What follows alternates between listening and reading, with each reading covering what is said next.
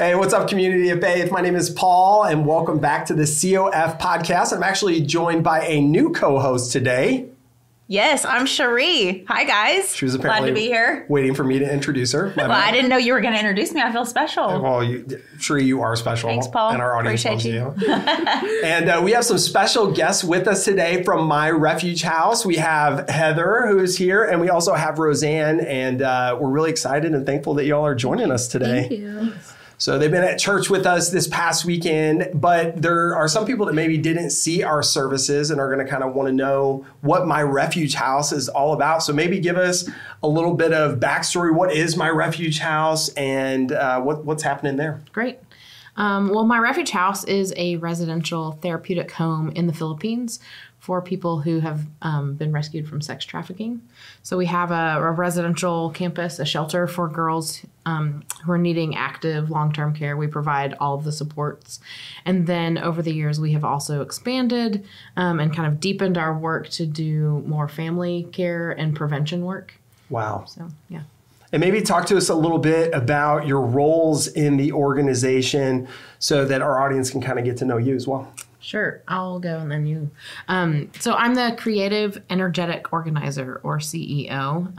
Nice. That's resonates with me. See, I love it's that. way better than the traditional titling. Love it. And it fits much more with So I'm in the United States. I live in California, and I work with our staff who are there, and then we have a part-time person in the United States who's actually just up in Dallas. I like to say we're small but mighty, and I wear all of the hats that try to kind of connect us all. There together. you go. Yeah. That's awesome. Yeah. And yes, I am the director of program operations. I'm Cebu-based. I kind of like provide oversight to the day-to-day operations. But I always tell people that my job is to actually like make sure that I provide enough support to the staff so that they can continue doing what they love to do, which is taking care of the girls. So, yeah. I love that. Right. Well, Community of Faith has partnered with you all for quite a while. I think before both of our times. Okay, you guys have been around 15 years. Yeah. You've just My Refuge celebrated House that. has just celebrated our 15th anniversary. Okay. I've been around for 8 years, and Roseanne for Going on 13. 13. Wow. And so how long has Community of Faith been partnered with you? I think at 14. least 14. Okay. Yeah. So like the whole time. Basically. That's amazing. Yeah, I think you guys were. We were an infant then. I'm not even sure we had a full stage. house built. I think you Sure. helped us build our first. Well, so Paul and I were talking before we got to meet with you guys, and neither one of us knew the answer to this, and I have been so curious. How does this even start? How does an organization like this come? Who breathed this up, dreamed this up, saw the need? I mean, you're here in California or in the U.S. Yeah. And like, how does this get birthed? Yeah, well, only God, right? Right. I think so. There's a small church in Southern California, and by small, I mean 100 people. Right. And they primarily worked, like they had families, but they also had a larger college population. So they were kind of transient and moving and growing. So they were shifting a lot. Mm-hmm. But they had a social justice Bible study that was happening.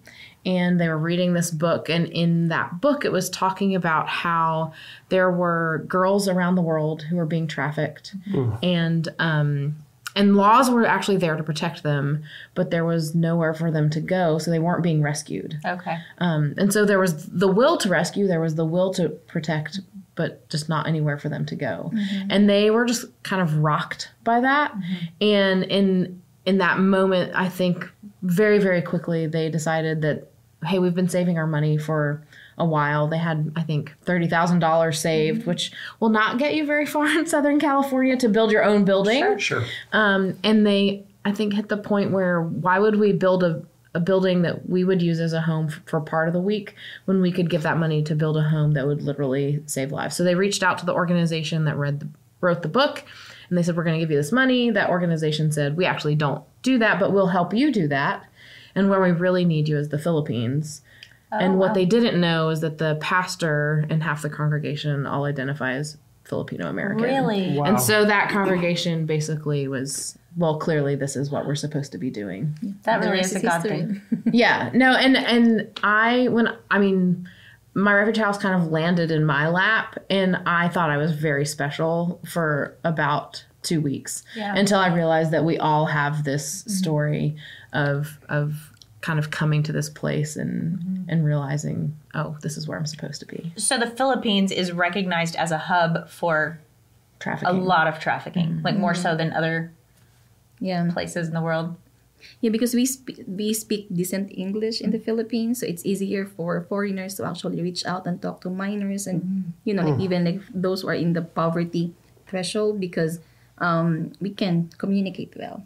So, How do they typically reach out? Is it online? yeah, online. Okay. Especially during the pandemic, where almost all the children or like young adults like have access to internet. Okay. So how do these girls get out of their current situation and then make their way to you? To My Refuge House? Yeah. Yeah, most of them are rescued, or I think all of them are rescued by the authorities. Okay. And they're referred to a social Social yeah. welfare, child protective services. It's very similar to what happens in the United Here. States, Okay. where law enforcement or child protective services learns that there's something going on.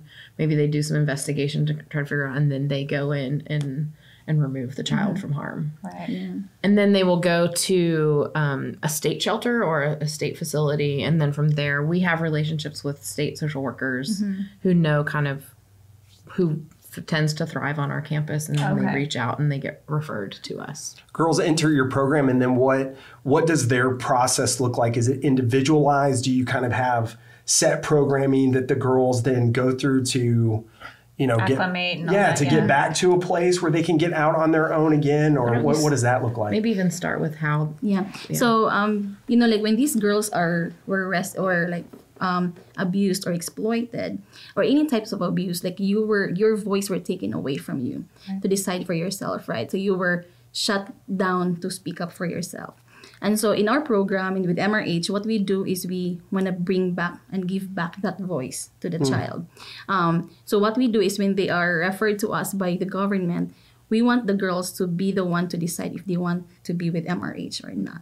Because we want them to realize that they have their voice, that it's actually a powerful voice for them to decide for themselves. So we don't accept girls who are not willing to stay with us because we want it to be an informed decision. Okay. And because we believe that restoration and healing must be a mutual relationship. And it should be a mutual decision between the worker and also the client. And so that's what we do. That's the very beginning of our process. And then once the girl would say like, I want to be part of My Refuge House, then we accept her and then we provide like all types of services. Healthcare, education, livelihood, spiritual formation, and discipleship, and so yeah. And so there will be some of those programs are obviously kind of more uniform, but we also work with each girl individually to identify who is the family that we're going to be working with, who beyond these walls, because the goal is not to keep you here. The goal is to be able to have you back out there. So how can we help make that a safer place to go to? And then education-wise, they're all over the spectrum. So we have, one of the things that makes us kind of unique is that we have an accredited homeschooling program. Wow. And our teachers, I've been meaning to ask our lead they must be so proud because we currently have 7 girls in college. So, and most of them are doing, like college, they sometimes hit a moment where they're like, oh, what am I doing? Right. But we're having college graduates now. And I feel like our teachers just must be so proud that they're preparing them. Sure.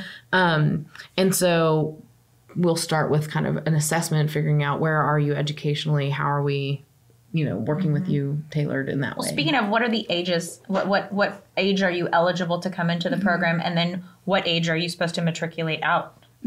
Technically, we want to accept girls who are as young as 8 up to like maybe 18. But there are also cases where girls are older than 18. Just like 3 months ago, we accepted a 21-year-old, or maybe like she's 22 now. No read, no write. So she doesn't know how to read and write.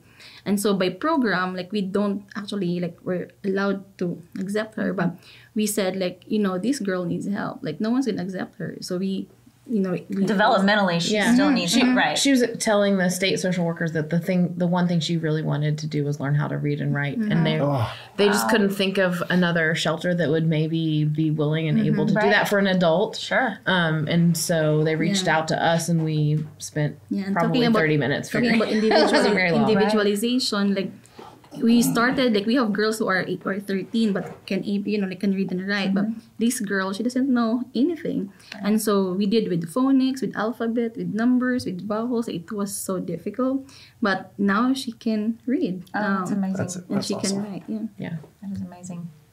I guess I'm kind of curious. I mean, obviously, you are pulling these girls out of very dangerous situations. Like, as an organization, how are you viewed in the Philippines? Like, is it pretty dangerous? Because, I mean, obviously, by pulling these girls out, that's hitting, Are they property to someone? Yeah, I guess that's my question. Are they in danger? Are they hurt? Yeah, I guess I'm not phrasing it correctly, Sure. but is there a danger in what you're? I mean, I'm sure there's some kind of risk there, or. Yeah, so I think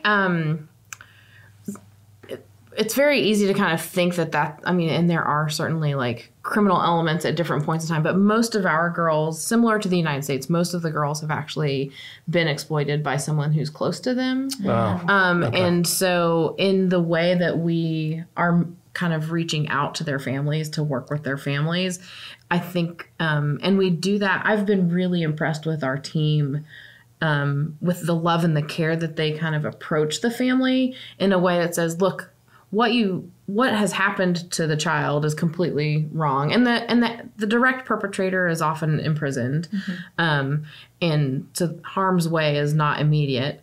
So the girls are kind of still connected to their families. Yeah, and that's a very Filipino cultural thing that we have worked really hard to. Yeah, and I think the misperception about trafficking is that it's a syndicated, organized crime. And I think that's where my mind immediately went. Mine too. So I do understand that. But in the Philippines, where poverty is so rampant, most of those who have facilitated these crimes are actually people who are very close to them. Parents, siblings, relatives, friends, even girlfriends or boyfriends, So these are very, like, close to them, and so but we also value the culture of Filipino, whereas that it is more of like really valuing the role of the family in our culture, and so we don't want to be the reason to have that disconnection. So instead of like separating them, we want them to be connected through reunification and reconciliation as well. Wow, that's incredible. And for us, that is, I mean, Roseanne does a great job of talking about that being a Christ-like presence, right? Yeah. Like that Christ didn't separate people. Right. And so by being present, and I always say that like accountability, like true accountability and restoration comes from a place of love where you really do see someone bigger and more valuable and more, I mean, we're singing about being worthy this morning, right? Like that everyone has worth, right. And we need to see every person as beloved. Right. And sometimes it's out of that sense of you are beloved and you are not acting in a way that is displaying your belovedness, and we can hold you accountable to that.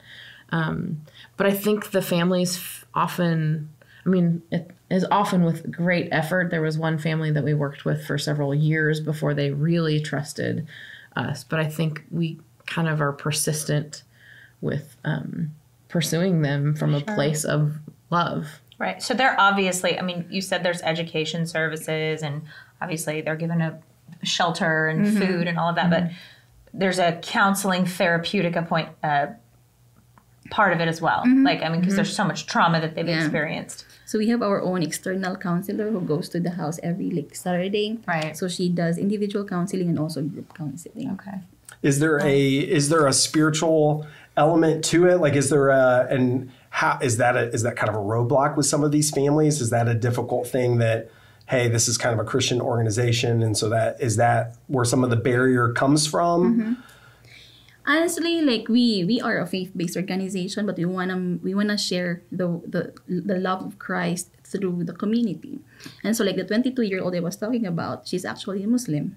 And Wow. so we accepted her. And, like we even, like, I was even the one who said, like, we will find you a Quran because we want you to also exercise your own faith. And if one day through your exposure to this community, you want to be a Christian, then that's actually a good news, right? But for now, we want to meet her where she's at. And if that means like supporting her own faith and later, but it is also through our organization that she can find Christ in the process, then that would be good. Right. So we want to embrace everyone. And we have even like girls, like for example, I'm going to, like most of the girls did not see a Bible before they came to our shelter.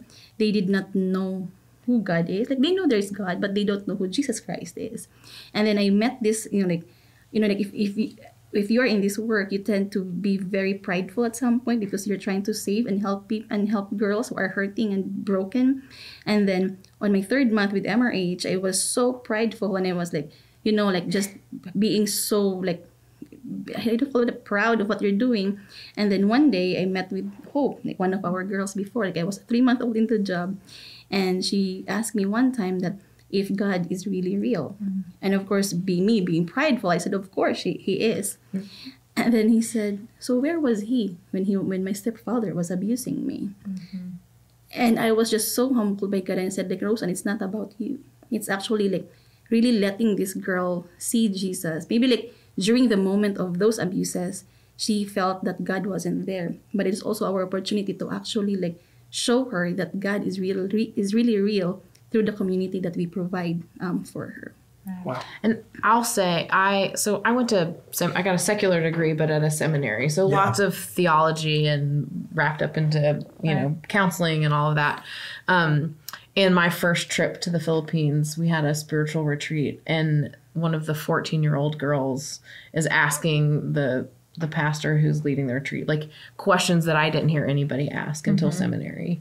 And what I love when the young woman that Roseanne was talking about who didn't read or write and who's Muslim, kind of parallel to some of her trafficking is related to the Muslim faith. Mm-hmm. And so what part of her healing has been trying to figure out what of me was trafficked because of kind of a distorted view of faith, or what was just trying to make sense of that. So she wanted to understand, what does it really mean to be Muslim? Right. And so she's asking these deep questions about, what does my God think about this? And then so some of our other girls started to say, well, wait, if that's what Muslims think, then what do Christians think? Mm-hmm. And so these like beautiful dialogues around faith. And like, I think it really kind of started to sharpen the faith of some of the other girls and some of our staff. Like it makes you dig deep and process it. Yeah. Sure. Yeah. So it's not this superficial thing.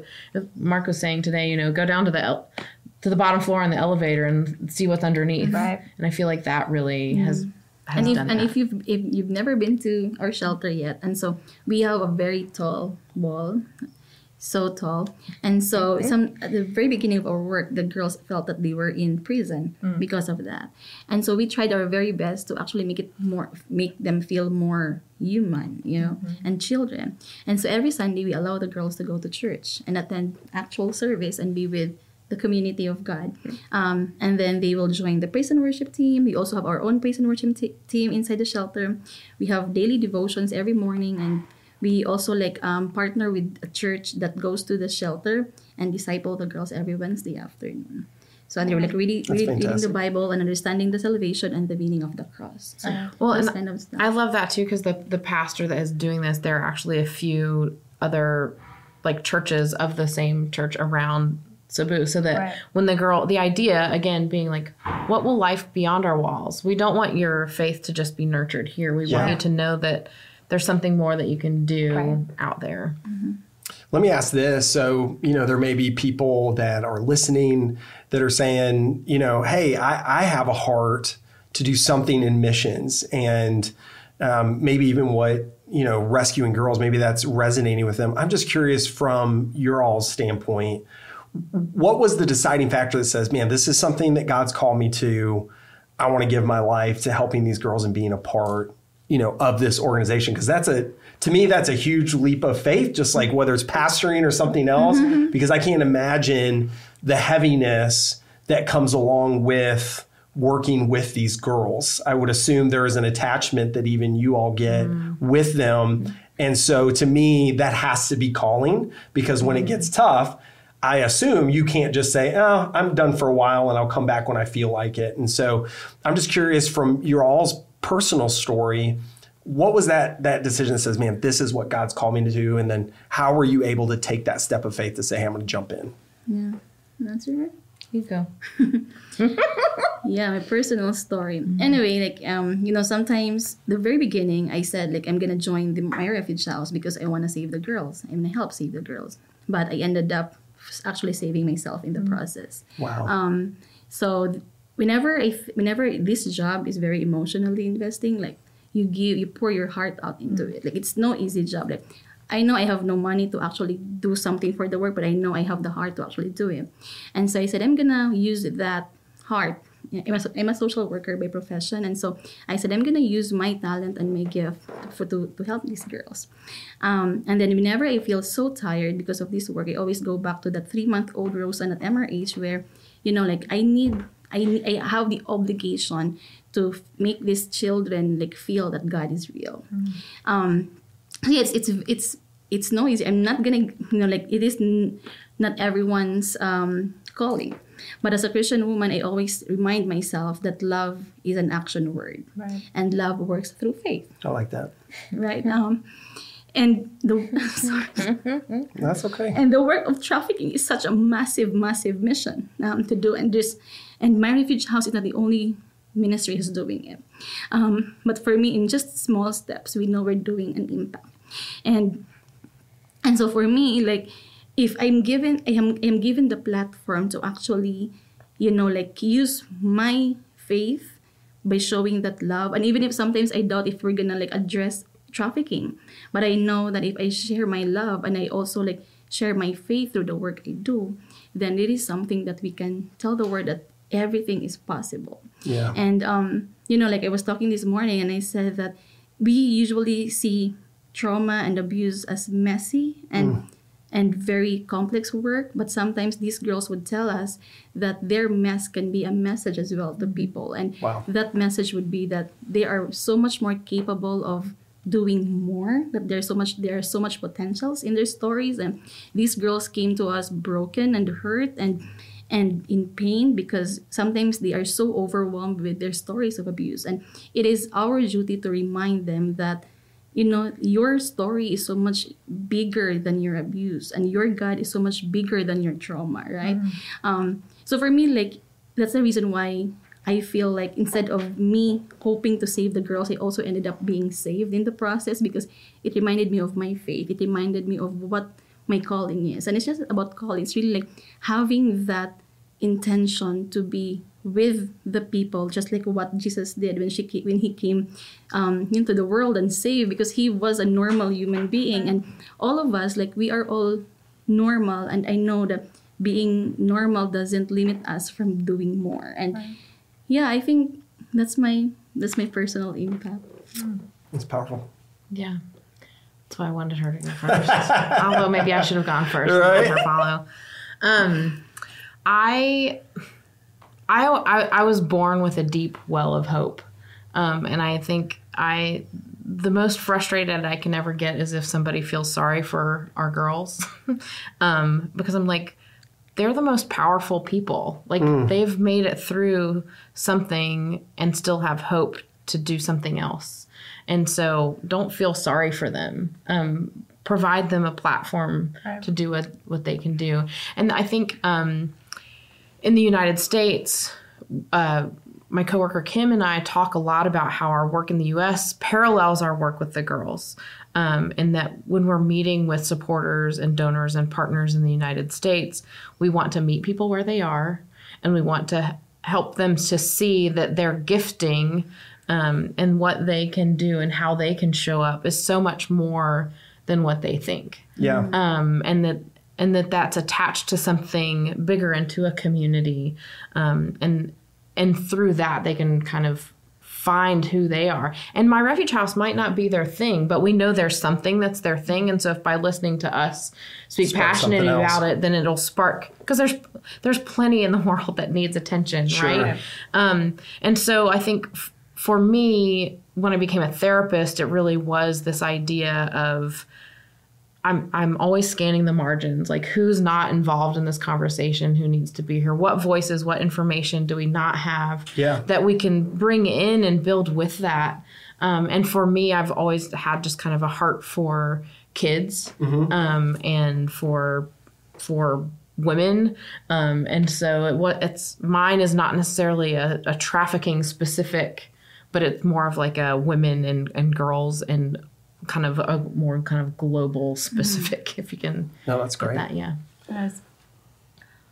I was curious how many girls you house or you take in, like at any given time, and then how do you know when it's when the success has occurred? Like it's time for them to move off of the. Yeah, it's time. What do we call it? We don't call it a campus. The shelter. It's time for them to move on. Like they're now strong and ready to go, and all of that. Yeah, the way we do it is we try to be as comprehensive as possible. But when we're sending girls home, we have 4 areas that we need to measure. One is family readiness, their therapy, their legal cases, and also their education. So those are 4 major areas we measure.